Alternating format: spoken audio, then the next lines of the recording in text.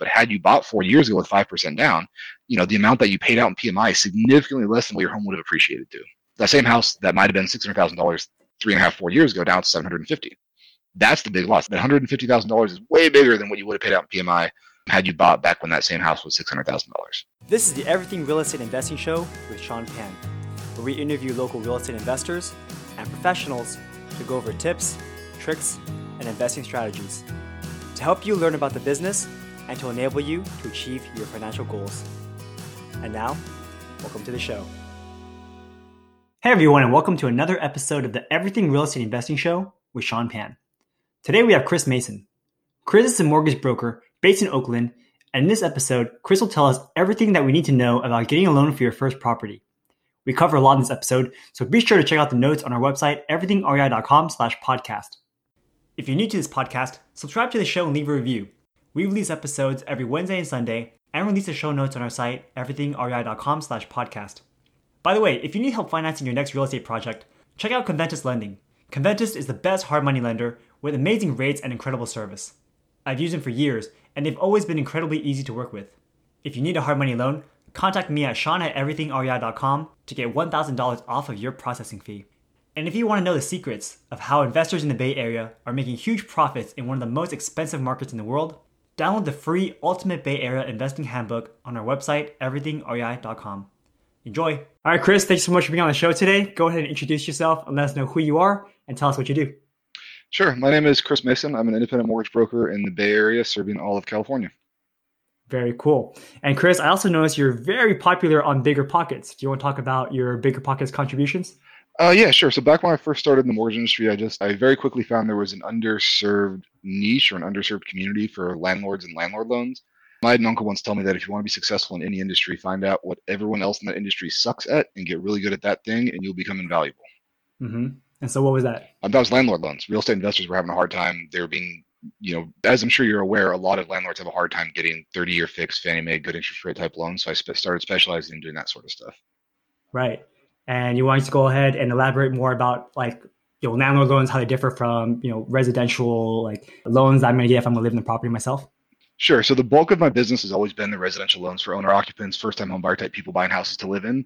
The landlord loans, that segment, there's a lot. So our pre-licensing education doesn't cover anything to do with rental income or landlord loans or anything else. It's all on-the-job training and on-the-job research and reading the guidelines yourself. So you can go an entire successful 20-year career as a mortgage loan originator and not know anything about landlord loans or real estate investing or how that stuff works. And people do. And it's not a knock on them. It's just they decided not to specialize in that. For example, I've decided I'm not going to specialize in reverse mortgages for the elderly. It's just a choice that I've made. So we're going to go more into that in probably another episode. But for now, let's talk more about loans for first-time home buyers. Do you want to just go over just how the whole process works and how, I've heard it's been very difficult to get a loan. Is that true or is that not? It depends. Some people it sails through and they barely know I exist and they barely remember my name because it just went so smooth and it closed in 2 weeks, 2.5 weeks or whatever.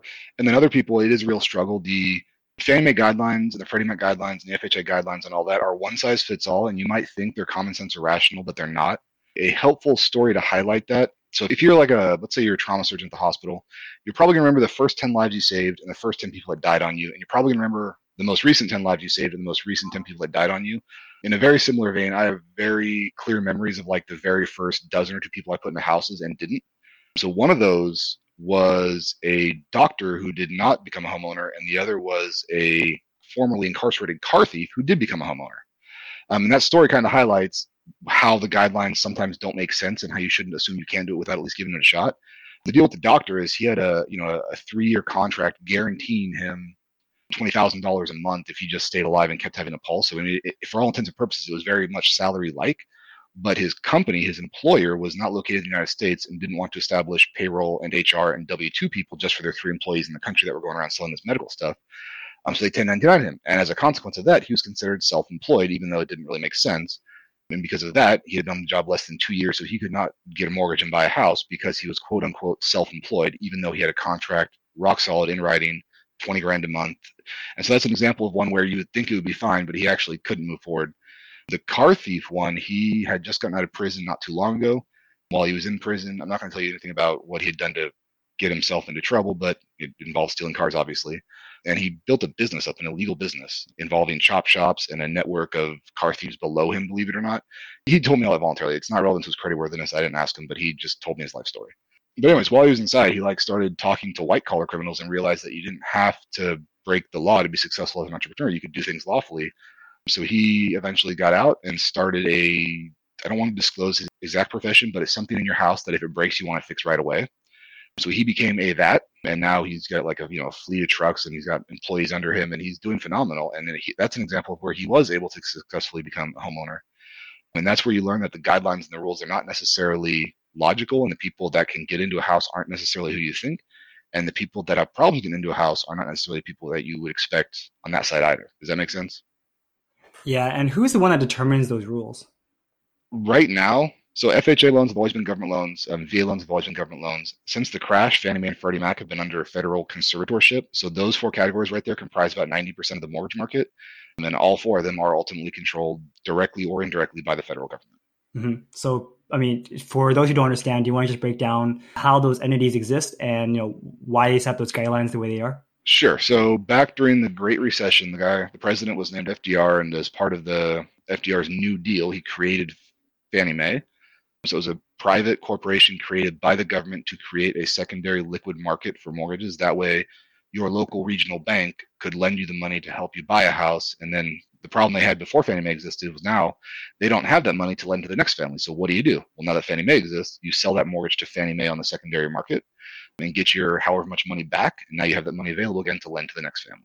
So that's the basic function of the secondary market. And the GSEs, the government-sponsored enterprises. In the 70s, Freddie Mac was also created by the government to compete with Fannie Mae because a lot of people didn't like the idea of this private sector entity not having direct competition. Yeah. So, I mean, basically, long story short, these entities exist because, again, like you said, they need to sell these loans back to the secondary market, right? So they have more money to then give out more loans to originate. The next family, that's correct. Exactly. And these banks can't originate loans that are outside of these parameters because if they're outside the parameters, then Fannie Mae won't buy the loans from them on the secondary market. Yeah, they call it a non-saleable loan. And if you have a non-saleable loan that's $500,000, you now have a $500,000 problem because it might take you 10 or 15 years to collect enough principal and interest payments to get you back your $500,000. You do enough of those, you go out of business. Yeah. How do jumbo loans work? Are they also backed by Fannie Mae and Freddie Mac? Jumbo loans are not backed by Freddie Mae or Fannie Mae and Freddie Mac. Jumbo loans are backed by the big banks having a desire to cross-sell you other financial goods and services. That's the only reason they do those loans. Does that make sense? Kind of, but do you want to go more into it?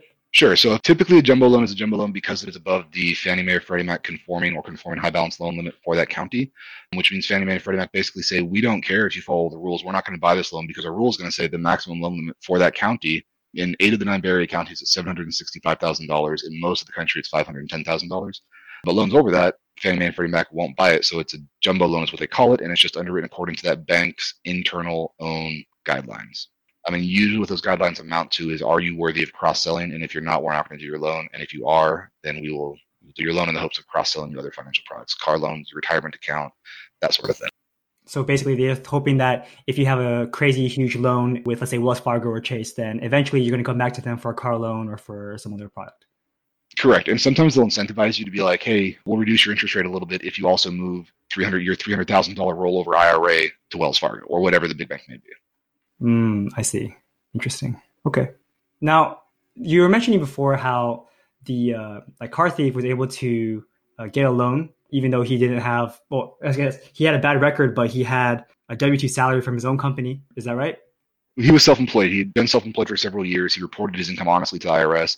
Turns out when you go to prison, you learn not to break the rules because breaking the rules has bad consequences. So I've done a few formerly incarcerated person loans, and they're always very honest and forthright, at least in my experience, in everything they do because they already learned their lesson. They don't want to screw around. They don't want anyone auditing them. They don't want the IRS coming after them. So lo and behold, that self-employed person does their taxes honestly, reports all the income to the IRS, pays taxes on it. And while the GSEs, Fannie Mae and Freddie Mac, are under government conservatorship, you better bet that the entities under federal conservatorship are going to look to the tax code for definitions of what things mean, such as income. Does that make sense? Yeah. And you said the doctor couldn't qualify, but is that because he's just too new on the job? In his case, so both of those people were self-employed. The doctor had been self-employed for only about 6 months. The general requirement, as I'm sure everyone is already aware, 90% of new enterprises fail within that first 2 years. So they want to see that you're after that 2 year period of 90% failure. In his case, you'd think he's got a contract that's rock solid. It says 20 grand a month. He's not self-employed, but the IRS tax code is what the GSEs defer to. And the tax code says that IRS Form 1099 is more or less for independent contractors, which means he is self-employed according to the tax code, and thus self-employed according to Fannie Mae and Freddie Mac as well. So if you're like a self-employed person, like a real estate investor or a real estate agent, basically don't try to buy your own property before you've been in the business for over 2 years. Otherwise, you probably can't get a loan. More or less, yeah. Don't assume it's going to be a 2 year average. We're seeing more and more cases where we just use the most recent year tax returns. So what that means is that, your first year as self-employed, your first year as a widget business, you manufacture widgets and you sell widgets, whatever. They're still going to want the business to be 2 years old, but they might do the income calculation based off only the most recent tax year, knowing that new businesses almost always show a loss in year one, but that is not necessarily reflective of the reality of that business. Does that make sense? Mm-hmm. Yeah. So we're seeing more and more cases for self-employed people with, good credit, this and that, where the automated underwriting system is only asking for the most recent 1 year of tax returns, but you still have to prove the business existed for 2 years, but the income calculation is only done on the most recent 1 year. The reason that's important is because when you are self-employed and you have that breakout year and you make six figures for the first time ever, pretty soon you're going to feel like, well, dang, I should go buy a house because we're feeling we have a down payment because we had a good year, and we have the income because we had a good year, so let's go buy a house. And what often happens is there's a little bit of a delay because first, April has to roll around and you have to file your taxes, and then Fannie Mae can see and understand that income based on those tax returns. Does that make sense? Yeah. Okay. And I know like W-2 seems like the golden child, right? Like if you have a W-2, then you're good to go to get a loan. But I also know there's some problems if you recently got a new job or changed jobs. Do you want to talk about that?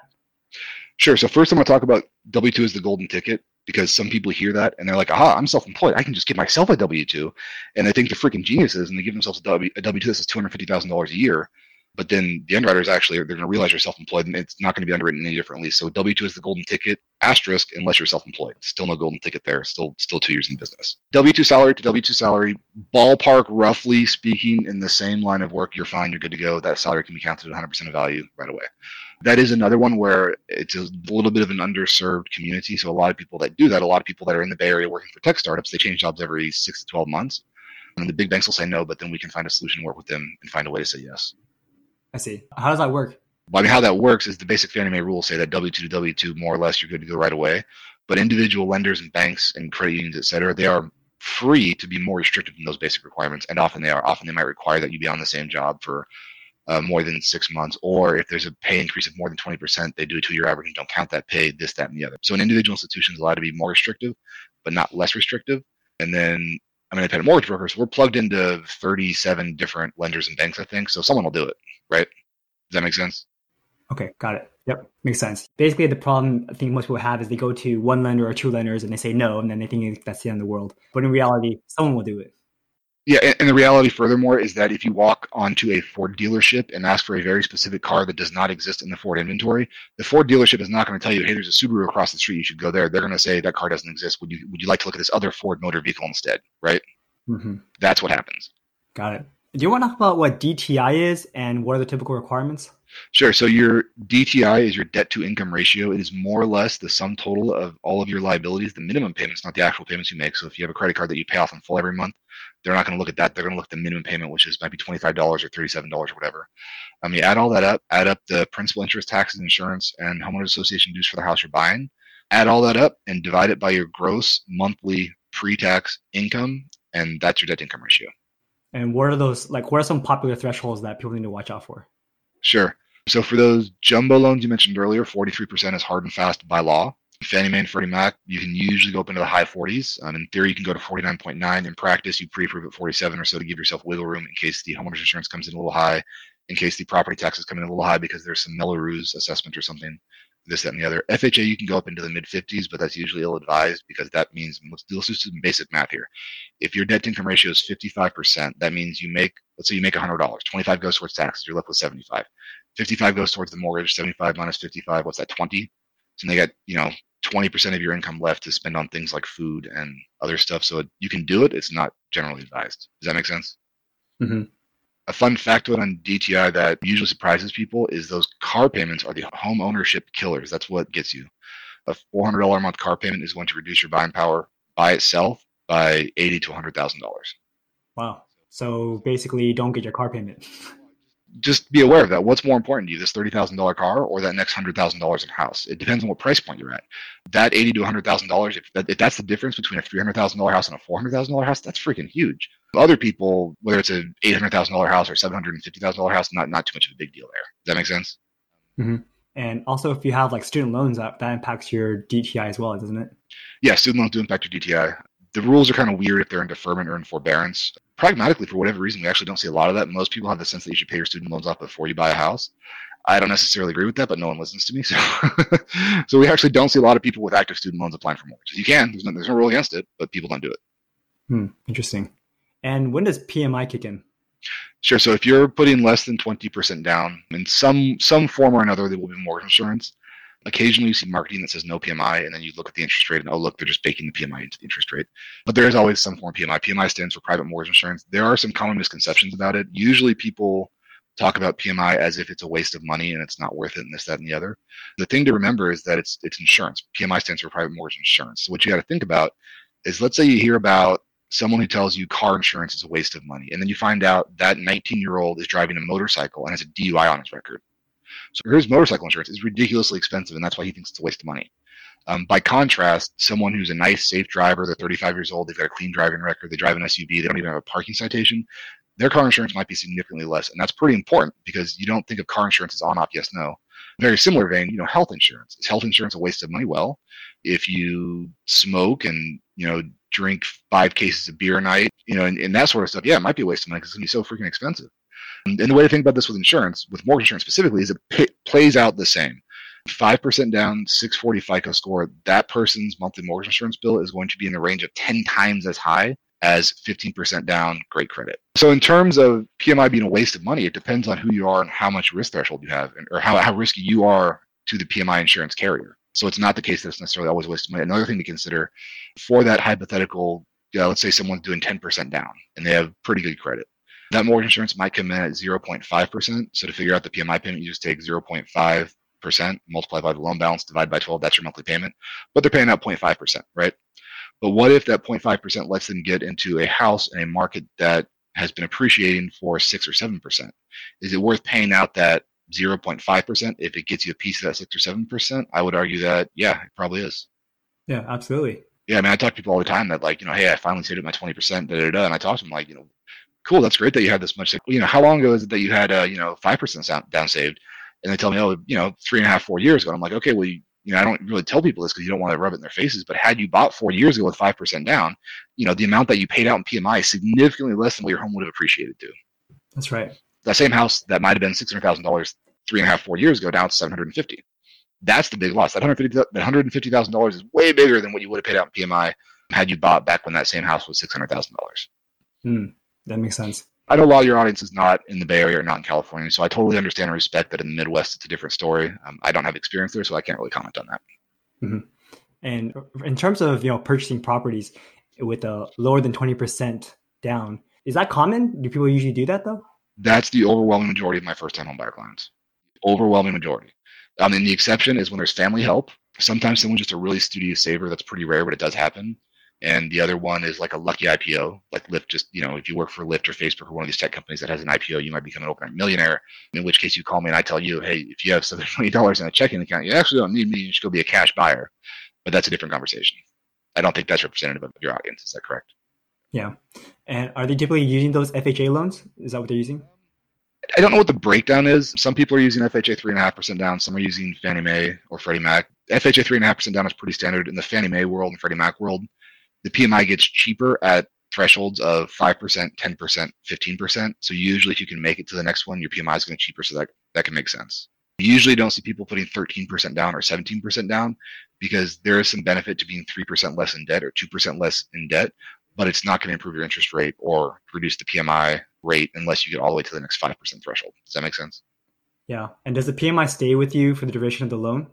One of the big differences between FHA and conventional when it comes to PMI, or comes to mortgage insurance, and the reason I said excuse me is because FHA loans technically don't have PMI because they're not private mortgage insurance, it's government mortgage insurance.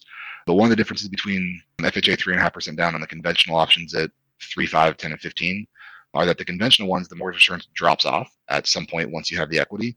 FHA loans, the mortgage insurance is there for the life of the loan, but we still do FHA because a nice thing about FHA mortgage insurance is it is not judgmental about FICO score. So if you have a 640 FICO score or an 840 FICO score with FHA, your mortgage insurance is going to be identical, whereas conventional loans with private mortgage insurance, the private sector is much more judgmental about your FICO score.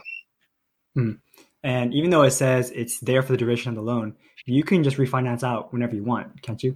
Whenever the relevant combination of natural market appreciation, forced appreciation from you improving the house, and you writing checks to make the payment, whenever that gets you to 20% equity, yes. Yeah, because I remember one of my coworkers back when I was working at Boeing, he was talking about FHA and PMI, and he was getting like worried. He was like, "Oh man, I have to pay PMI forever." But I realized later that you can just refinance out, and then it's not, the end of the world. That's what most people do. The reality is it is very rare for someone to take out a 30-year FHA loan and actually make payments on that for 30 years and not refinance. That's very rare. Conventional loan, you might see it. In 2012, rates were phenomenally low. So if you bought a house and had mortgage insurance, you probably wouldn't want to refinance that to drop the PMI. You would probably want to do the appeal process to have the PMI drop based on your current equity. That makes sense. And what kind of credit scores do you need to get a loan? I mean, you want like the rock bottom or what you should shoot for? I mean, all of it. Okay. If you got 10% down and a 500 FICO score, FHA will go for it. 580, the options open up much more in FHA, and 640, the options open up in the conventional Fannie Mae and Freddie Mac. 680 is where the financing starts to look good. Cool. So, and that's important because, like, let's say you find some phenomenal deal on some property. It's your friend who's willing to sell it to you for a loss, and you're like, well, dang, I got a 660 FICO score. Excuse me, let me go back. Erase that last part. And that's important to keep. And one thing to keep in mind is that it's not just about the financing. Let's suppose that you stumble across an opportunity to buy a cousin or a friend's house for less than full market value. And you're like, well, dang, my credit score is not where I want it to be before I bought a house. I'm only at 667 or something. That's not the end of the world if you're getting a great deal on a sticker price, right? Nice. If you're doing a FHA loan, are you allowed to use that to purchase investment properties? So all the low down payment options are for owner-occupied real estate only. So if you're got less than 15 to 25% down, those are only for owner occupants. Gotcha. With the exception of second homes. Okay. So vacation homes and stuff like that, right? Oh, yeah. So whenever a mortgage person says second home, in your head, translate it into vacation home. Because that's when mortgage people say second home, what they don't mean that you have a first house and buy a second one necessarily. You can have a second home before having a first home, because when mortgage people say second home, what they really mean is vacation home. So in my area, that's Lake Tahoe. Yeah, makes sense. It's the ski cabin in Lake Tahoe. That's the place in Joshua Tree, stuff like that. Yeah. And if you're purchasing an investment property, I know it does impact your DTI significantly. So, but I do also know that your rents can count towards your DTI, right? So do you need seasoning for that, or how does that whole process work? No, so the way that works, and this is part of when I mentioned earlier that I found that real estate investors were an underserved community. The way that works is you don't have to have landlord experience with the exception of VA loans. You don't have to have landlord experience or anything. And if it's a multi-unit property, they will count rent from the other units at 75% of its gross value to account for vacancy, capex, et cetera, et cetera. That is when you're buying a house. If you are refinancing a house because you already bought one and it's a multifamily and all this and all that, on refinances, they want to see what appeared on your tax returns typically, except in scenarios where you bought the property too recently for the rental income to have conceivably appeared on tax returns. Got it. So basically, if you're buying a property, you can use whatever is being rented it for. 75% of that counts towards your income for your DTI calculation. Yeah, and it's not going to move the needle as much as you might think, because the debt to income ratio still got to be under 50%, which means $500 a month doesn't mean your mortgage payment can be $500 a month in rent that you're collecting does not mean your mortgage payment can be $500 more. $500 more in rent means your mortgage payment can be about $250 more, because that's where it would be 50% DTI. It's got to be less than that. So plan on that rental income moving the needle a little bit, but not a huge amount. So it might get you from 5 to 575, but it's not going to get you from 500,000 to 800,000, which is what people oftentimes expect. Yeah. And when it comes down to the maximum loan amounts for Fannie Mae loans, is it the amount that you can purchase? 760 is the amount you can have, the best you can buy the property for, or is that the max amount that Fannie Mae will loan you? Sure. So good question. So this comes up not infrequently where we get someone's paperwork, pre-approve them. Let's just pick a number, say $700,000. So someone's pre-approved for $700,000 with 5% down, and then their family catches wind of this, and then all of a sudden it's, hey, Chris, my mom, now that she found out I was looking for a house, turns out she stashed away $100,000 for me. So now I can buy an $800,000 house, right? Because $700,000 what I was pre-approved for, and you add $100,000 to that, and you get to $800,000, right?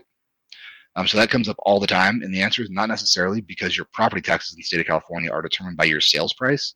So even if the mortgage amount doesn't change, the fact that it's a higher purchase price means the property taxes are going to be higher. So it's not going to be a one-to-one dollar for dollar thing. Does that make sense? Yeah, your PITI is higher.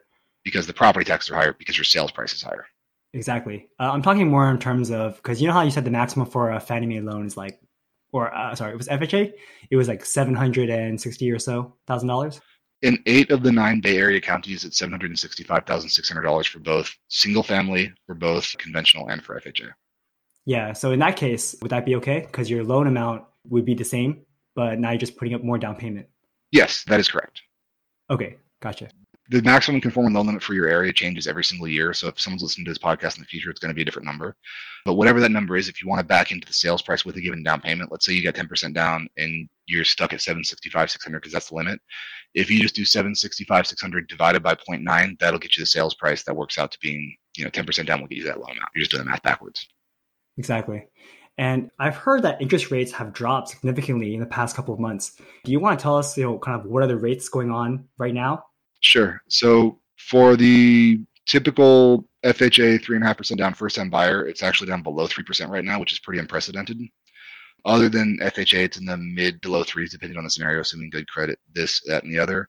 For people that are existing homeowners, almost everyone needs to be refinancing right now. That's the reality there. There's never been a better. 2012 was about the same, but interest rates are ridiculously good right now. Mm-hmm. And what are points? You have the option when you are buying a house and getting a mortgage. Let's say prevailing market rates for whatever scenario are 3.5%. And let's say you're like, that ain't good enough. I want 3.25%. So whatever bank's willing to do 3.5% by default, they will also offer you 3.25% if you're willing to pay more in upfront fees. Effectively, it's prepaid interest. The general conversion ratio is 1 point, which is 1% of your loan amount in fees will get you 1/4 off of your rate. Hmm. And have you found that one is better than the other? Like, is it worth it to pay those points? So it's actually a property specific question, because here's the thing. When you first start house hunting, you don't know which house you're going to fall in love with. What if the house you fall in love with has a really beat up kitchen and your life's not going to be good until you fix that kitchen up and make it what your spouse or you would deem acceptable? In that case, my suggestion would be don't buy the rate down, stay liquid so you have the money to fix up that kitchen. Does that make sense? By contrast, a different scenario would be it's a turnkey house, it's in great condition, we don't need to fix anything, and we aren't short on liquidity. We have plenty of saved up in our emergency fund. In that case, it can make sense. The break-even point will typically be in around 5 years. So if you know you're going to be in that house for 5 years, then it can make sense. Then by break-even point, the way I'm defining that is I'm not including opportunity cost. All I'm including is how long does it take for the monthly savings to add up to that one-time upfront investment in a lower interest rate. Going back to the points, going back to the cost of the loan right now, you said that, it's a really good time to refinance. What interest rate should someone have right now on their, long-term property that you think is worth it for them to, give you a call or something to refinance their property? For owner-occupied real estate, if the rate starts with 4 and your FICO does not start with a 5 or a 6, you should probably refinance. So if the rate starts with 4 and your FICO does not start with a 5 or a 6. Gotcha. Otherwise, it may not be worth it because you still have to pay for some closing costs, right?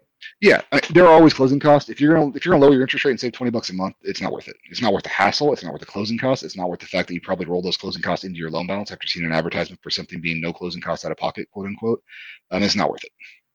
Yeah, and you're also stretching out your loan again, right? You're going back and resetting the clock on a 30-year fixed. So that one's actually a pretty good point. Not everyone realizes this. There is no rule that says mortgages have to be in the 15-year or 30-year fixed variety. You can actually do all sorts of things in between. So we started one last week where the guy was like, hey, I'm 3 years into this, and if I reset to year 0, 30, then I just wasted 3 years of payments. That doesn't make sense. What do you think, Chris? And I said, well, let's do 27-year fixed. There you go. Whoa, you could do that? Yeah, you can do that. That's cool. I didn't know you could do that. Wait, so who actually does those loans? It's like connection you have or credit union? It's not just something Chris Mason has. Like, I appreciate you trying to give me that claim of exclusivity, but no, a variety of different wholesale banks that most independent mortgage brokers are plugged into will be able to offer you those. Sometimes they call it off-year loans. Sometimes they call it flex term. The name they give it doesn't matter. You can just say, hey, I want to do a 27-year fix. You got that? And the answer is going to be yes or no. Wow, that's cool. I learned something really new today. And actually something else interesting. Traditionally, you had to go all the way down to a 15-year fix to get any rate savings, which is why everyone thought it was only 15 and 30. They didn't know there was anything in between. Because no one ever did 25 or 23 or 27 or 20 because you wouldn't get any better on the rate. That's what a lot of people think. Some banks have actually started coming out now with rate advantages starting at a 20-year fix. So the 27-year fix is going to have the same interest rate as the 30-year fix. The 20-year fix is where you're going to start seeing lenders and banks start to offer better pricing. Traditionally, you had to go all the way down to 15. Very cool. When it comes to, buying an investment property, it's obviously not going to be as cheap as if it's a owner occupied loan. What is the difference in those two? Because this podcast was going to be focused on the owner occupants, before answering that question directly, I'm going to make those owner occupants, those first time homebuyers, aware of something else. When you get an owner occupied loan, you make a promise at the closing table before a notary public who's going to take your fingerprints. And your promise is that you intend to owner occupy that property for 1 year, but it's not a 30-year promise. It's a 1 year promise. So I have clients that are on it's not a get rich quick strategy. It's a get rich slowly over time strategy. But all they do is every 12 months in a week, they give me a call to buy their next house, owner occupied, single family, 5% down, converting the last one to a rental. So that is something you can do if you want. And that's without going to non-owner occupied financing. In terms of your question that you asked about the non-owner occupied financing for pure investment properties, I think we should kick that can down the road to the next podcast episode that we're going to do that's focused on that. Is that fair? That sounds good. What about, like, say, a source of down payments? Are you allowed to have gifts as a source of down payment? Sure. So for owner-occupied real estate, yes, you can absolutely get a gift from a family member to use as the down payment, closing costs, everything else. For most loan programs in the Fannie Mae, Freddie Mac, FHA world, it can be the entirety of your down payment, cash to close, and closing costs. Mm-hmm. Cool. And can someone else be on title with you? Yeah. This is kind of a strange question. So, like, if, I don't know, I guess like a family member is helping you out on a gift. Yeah, totally fine. Even if they bought a property recently? Yep. Make sure you identify that with your mortgage loan originator early in the process. Don't call me the day before docs are going to title and tell me you want your mom on title. It's a little late in the game. Does that make sense? Got it. Yeah. And even if they purchased a property recently, are they still able to get, like, say you're getting an FHA loan, supposedly you need that, 2 years, you can't purchase a property in the past 2 years. And the person on title that's with you has also bought a property like a year ago. Is that okay? FHA loans are not just for first-time home buyers, so that's fine. In itself, the fact that someone has an ownership interest in other real estate does not disqualify you from FHA 3.5% down or the conventional 5% down option, which is why that person I was telling you about can buy a new house 5% down every single year. She's obviously not a first-time home buyer, right? Mm-hmm. Oh, that's good to know. I thought there was always going to be this like 2-year gap between properties that you can purchase using an FHA loan. So it's problematic if you try to have multiple FHA loans at once. It's also problematic if you are buying another property and you need to count the rental income from your last property to use FHA. Those two things are problematic. But if you bought a house 2 years ago and the equity is there, so you're financed it out of FHA into conventional, now you do not have an FHA loan, so now you can get an FHA loan if you want. Except for very rare circumstances, basically everyone only gets one FHA loan at a time. Cool. And can you describe, what you do as a broker, and why would someone use a broker if they can go direct to a bank like Wells Fargo or Chase? Sure. So I was a mortgage banker at one of the big mortgage companies at a couple of big mortgage companies for 5 years. I made the switch in 2018, in 2018, the market switched and mortgage brokers started to get a rate advantage. So I made the switch myself in early 2019. So we do enjoy not a huge rate advantage, but we'll generally beat out the retail competition. I just switched teams a year and a half ago. I didn't do that for no reason. We also have multiple offers. I told you earlier that if you walk into the Ford dealership and you start describing a car that does not exist in Ford's inventory, they're not going to tell you that you can go somewhere else. They're just going to tell you it doesn't exist. As an independent mortgage broker, we can plug into multiple different lenders, and if one lender won't do it, it's no skin off our back. It's no skin off of our back to use a different lender. And we also do the comparison shopping in terms of everything else. About 1 in 3 of my clients thinks they're a genius, and they figure out they're just going to cut out the middleman and call the lender directly. That seemed like a reasonable thing someone might try to do. And then they're often surprised that when you call the bank directly, it's actually a higher interest rate than if you work through a mortgage broker. The reason for that is because we get wholesale volume-based discounts. The typical American consumer gets between 0 and 1 mortgages every 5 to 7 years. That I might do that in a week. So guess who gets the volume discount? Exactly. Yeah, so that's pretty cool. So you guys actually are cheaper and you have more variety. Yeah. Yeah, very nice. What we don't have is 401ks or health insurance. Very nice. Nothing's free. Yeah. Do you want to talk about the appraisal process as well as what is underwriting and how can underwriters be potentially disastrous for a loan? Sure. So we'll do the underwriting portion first. That word underwriter is a term that many first-time home buyers have never heard before. And oftentimes it is useful to think of the historical etymology behind a word to understand where it came from and the context behind it. Like many things, this starts with the British Empire. So the British Empire had big ships with lots of cargo that were sailing all over the world, and sometimes they would sink, and the owner of that ship would be screwed. So someone invented insurance, right? And so what they would do is the insurance agent would basically go aboard your cargo ship and verify that you have 100 barrels of rum and look at how many crewmen you have and whether or not they are drunk or whether or not they're sober and the quality of the ship. And there's, this, that, and the other with the sails. And they would describe that on the top half of the page. And then the ship with its barrels of rum or whatever would be appraised by an independent appraiser who would also making notes and all that. And they would give all that to the person who became known as an underwriter. And the reason they became known as an underwriter is because they would make notes on the bottom half of the page. So underwriters basically take information they are given, they confirm to the extent that they can that it's all accurate and true, and they sign off and say, this is good to go, this makes sense, we can do this. Oftentimes when you submit something in underwriting, almost every single time, an underwriter is a human, so they're going to justify their existence. So even if you submit a perfect file, they're usually going to condition for something and find something to ask you for in addition to what you provided. In a perfect escrow process, you submit to underwriting, you get the approval back. It's got one or two conditions. Give me updated pay stubs and give me an updated bank statement for this account. You send those back. They sign off on it. You're clear to close. Docs go to title. You sign, and congratulations, you're a homeowner. Nice. I remember when I had my first property, I was buying it, and then at the very maybe last week, the underwriter said they don't like the loan and canceled it, and I was pissed because I thought we were good the whole time. That was my first time hearing about what an underwriter was, and I was like, oh. Yeah, not to get too much into the weeds about your specific scenario, but do you know why they denied it or what the deal was? Yeah, something crazy. Well, it was just that I guess my mom was living in this property, and I was saying, oh, she would just continue to live here, and I guess they didn't like that she was going to be quote unquote tenant. It made no sense to me. I was like, I'm buying this house, it's a really good deal, a lot of equity in here, but they didn't like that the past owner was living in the property. So, and the past owner is your mom. Yeah. And presumably your mom would have had trouble qualifying for that mortgage on her own, hence she called you to begin with. Is that a correct assumption? Could be. Okay. When was this? 5 years ago. 5 years ago? Okay. I just Google searched Fannie Mae types of occupancy, and I'm going to read something very interesting to you that you're going to find really interesting given that you had a loan denied. Remember we talked earlier about how banks can be more restrictive than Fannie Mae? Yeah. So I'm going to read you a guideline here. Principal residence properties. A principal residence is a property that the borrower occupies as his or her primary residence. The following table describes conditions under which Fannie Mae considers a residence to be a principal residence, even though the borrower will not be occupying the property. Does that sound like your scenario at all? That's right. Okay. Third bullet point down, children wanting to provide housing for parents. Does that sound like you? If the parent is unable to work or does not have sufficient income to qualify for a mortgage on her or his own, the child is considered the owner occupant. So that loan should have gone through. That's an example of one where the specific lender you're working with had an internal rule that was more restrictive than Fannie Mae's, which caused the loan denial. That's an example of where a mortgage broker would have been able to save the day and just switch lenders, or ideally identify that up front, not have sent it to that lender to begin with. Does that make sense? And that's what we did. So eventually we stopped working with that bank. We got a mortgage broker in, and then we got done. Yeah. So we don't like being Captain Save the Deal. We don't like having to come at the 11th hour, but that's always an option you have if you think something funky like that is going on. And to the audience, I swear to God, we did not engineer that. It genuinely told me that scenario, and I'd never heard it before now. And I genuinely did just Google search Fannie Mae types of occupancy and bring up the first Google search result. Yeah, very interesting. I was wondering, what's the timeline for first-time home buyer properties to get their loans closed? So it depends. Usually we're closing most of them right now in 2.5 to 4 weeks. And what do you think is the longest part of the whole process? Part of it is oftentimes waiting for the paperwork from the borrower. Since I made the switch to become an independent mortgage broker, now that I have those choices, I try and stick to lenders that have a really attractive combination of good pricing, good rates, good fees, and fast turn times. Because I just know I've done this enough that first-time home buyer, when they're waiting on word from underwriting, they're nervous and they're scared and all that. So the shorter you can make that period of time, the better. The other big thing that we end up waiting a long time for is the appraisal. Right now, a lot of people are refinancing, and those are the same appraisers that help you on purchase mortgages. So appraisals right now are running relatively slow. Call it week and a half, 2 weeks.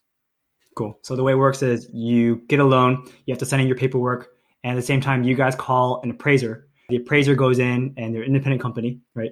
They go in and then they check the property, make sure the value is where it's supposed to be.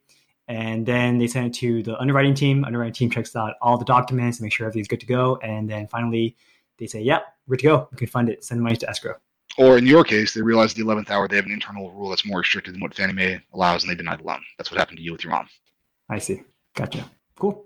All right. Are there any last things that we should know for first-time home buyers? Let's talk a little bit about mortgage-backed securities. Oh, yeah. And we're going to talk a little bit. First, we're going to do a metaphor. If you're selling cake, you're selling cakes, birthday cakes, Christmas cakes, wedding cakes, doesn't matter. You're selling cake. The ideal cake is going to have a ratio of cake to frosting to topping to decoration. And that ideal balance is going to be what lets you sell cake for the highest price and get the most 5-star reviews online. You agree with me so far?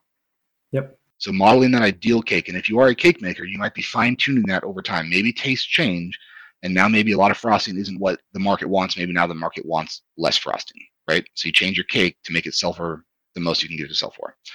Mortgage-backed securities are the same thing. So your ideal mortgage-backed security will change over time, but it will be this many percentage of loans that are Fannie Mae conforming, this many that are FHA, this many that are high balance, this many that are cash out, this many that are for first-time home buyers, this many at 10% equity, this many at 20% equity, this many at this FICO score bracket. That they have this sliced up 50 ways from Sunday. And Wall Street has different appetites for what they want, and it changes over time. So what would you do if you were a lender and you were 900 mortgages into a mortgage-backed security and you didn't have enough of one type of loan? Make more? I have no idea. Well, you can't just make more because you don't necessarily control who calls you or what, that sort of thing. So what you would do is for that type of loan you don't have enough of, you would lower the interest rate and improve the pricing, because it's not a matter whether or not you make money on that one $500,000 loan. What we're talking about here is the $100 million mortgage-backed security, and whether it sells for $100 million or $105 million, right? When the stakes are that big, you don't care about a quarter to rate or an eighth to rate. It just doesn't matter because you have bigger fish to fry. You have bigger things at stake. So a lot of what we're doing, we're shopping a loan around, is we're plugging into who's desperate for that type of loan right now, right? Because someone out there didn't do enough of that type of loan, and they need to get those loans done to close out their mortgage-backed security. The inverse is also true. When I was a direct lender, what really sucked is when we had too much of a type of loan, and the secondary marketing people increased the rates and increased the pricing on that type of loan, so we do less of it. But I was a W-2 employee of that mortgage bank. I couldn't broker the loan. I had to offer that, and I didn't have a choice. That sucked. And that was part of why I made the switch. Mm-hmm. So a lot of times with an independent mortgage broker, what you're doing is getting plugged into whoever is pushing that type of loan because they need to fill out the last bit of their mortgage-backed security. And so basically what that means is you're able to find those really good deals because you know who wants that filled, right? Yeah, and that's a lot of it is that, different, so this week, whoever's in, first place for high balance, cash out, refinance, whatever, it's going to be someone different next week. It changes all the time. And all we're doing is plugging into whoever's, doing what we need for that. That's interesting. Yeah, I never think about it like that because I don't even know how interest rates are determined. You hear about the Fed is increasing interest rates or they're lowering interest rates and everyone's scared. But then you hear someone else saying that, yes, but this has nothing to do with your mortgage interest rates. Yeah. Right. These two things are not, together. Yeah. So the federal government does not directly set mortgage interest rates. The private sector does. And what that is mostly based on is what mortgage-backed securities are buying and selling for. And the way to think about it is supply and demand. Econ 101, you got the supply curve, the demand curve, blah, blah, blah, blah. Long story short, the price of money is not measured in money. It's measured in an interest rate. Okay. So the suppliers of mortgage money, if they have more money because everyone's buying mortgage-backed securities, they can lower their rates because they're just flush with cash, right? And so lately, since November 2016, President Trump's tweets have been a stronger predictor for what mortgage rates will do than the federal funds rate that you're talking about. So if you want to know what rates are doing, look at whatever Trump is tweeting about. If he's tweeting about war and famine and trade wars and all that, what happens is people on Wall Street get scared, so they sell their higher risk, higher return stocks, and they buy nice, safe things like mortgage-backed securities. So when Trump's tweeting about war and death and famine and all this, that usually actually lowers interest rates. And when the inverse is true, when the economy is great, when we're happy, when everything's fantastic and we're making America great again, the inverse happens. People on Wall Street get excited, so they sell their mortgage-backed securities and they buy higher risk, higher return investment vehicles like mutual funds or stocks. Does that make sense? That's so interesting. So usually everyone knows when the Fed's going to raise rates ahead of time, right? Or lower it. It's in the news. Fed expected to lower rates, right? Mm-hmm. Well, guess what? We're not the only ones that see that. Everyone on Wall Street sees that too. So usually what happens is before the Fed announces that rates are dropping, mortgage rates already drop. And then what happens is sometimes they drop too far. And then when the Fed actually makes that announcement, Wall Street pulls back and rates actually go up on the same morning the Fed announces that rates are going down. So the relationship is not one-to-one and it's not very strong. Gotcha. Cool. All right, Chris, is there anything else you think that we should know as first-time home buyers? A lot of people in California were not born in California. So a lot of them have never heard of California's Proposition 13 that was passed in 1978. Have you? Of course I have. I love Prop 13. But you can go ahead and explain it. So cool. So one thing that is very unique to California is Proposition 13, not the one that's on the ballot this year. That Proposition 13 of this year has nothing to do with Proposition 13 1978. Proposition 13 1978 basically sets your property tax bill at a fixed relationship with your purchase price, and it can only go up 2% per year, even if your house appreciates 7%, 8%, 10%. Over time, that gap becomes ridiculously large, such to the point that I have a family member who owned a $1.2 million duplex, and my grandma, her property tax bill was $1,400 a year. Nice. So not a month, a year. There's another example, and you can pass that down to your kids. So for a gentleman that lives in Delaware, he inherited 2 free and clear properties in San Diego. Both didn't have mortgages, and the annual property tax bill for each of those properties was about $2,000. He was getting $4,000 a month in rent, but his only payment was $2,000 a year in property taxes per property. So Prop 13 is phenomenal. It gives tax incentives to long-term real estate ownership, and it can be passed on to your children in most cases. And it is very controversial, but for someone thinking of buying a house, it is something to think about, that your property tax bill is only going to go up 2% a year, even if your house appreciates 10%.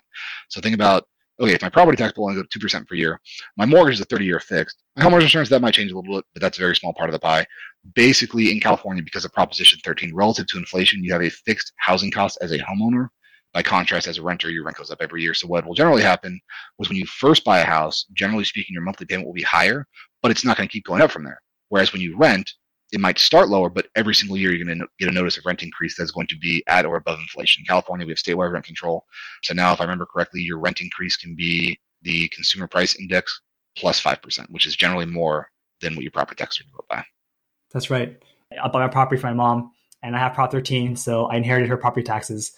And even though if you bought this property, it should have shot up to like $10,000 a year, I only pay like $4,000 a year. Which probably means that property that's inherited from family might be cash flow positive as a rental, but would never be cash flow positive to someone who bought it at fair market value and got that fair market property tax assessment at that sales price.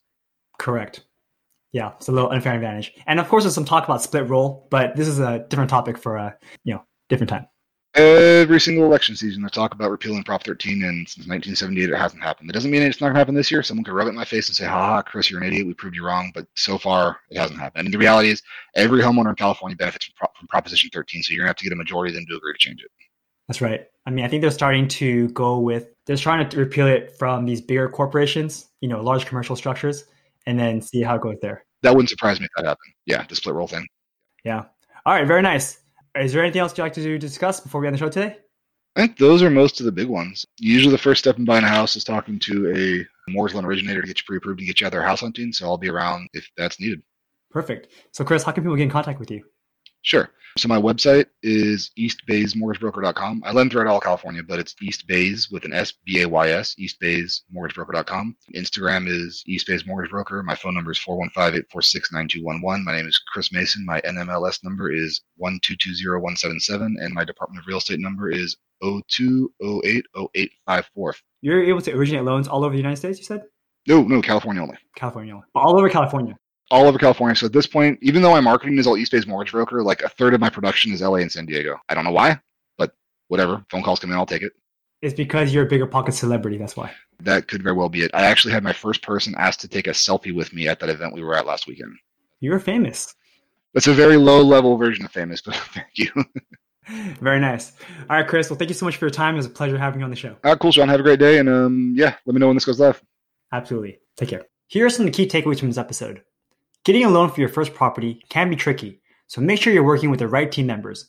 Using a mortgage broker can help you find the best deal because they have access to many programs that will cater to your personal needs.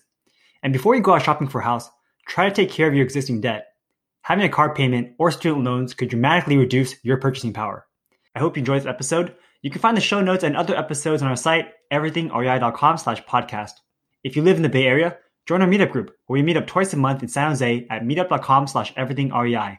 And if you thought this was a great episode, let me know what your key takeaway was and share it with a friend who's interested in real estate investing. Thanks and have a great day. This was another episode of the Everything Real Estate Investing Show with Sean Pan.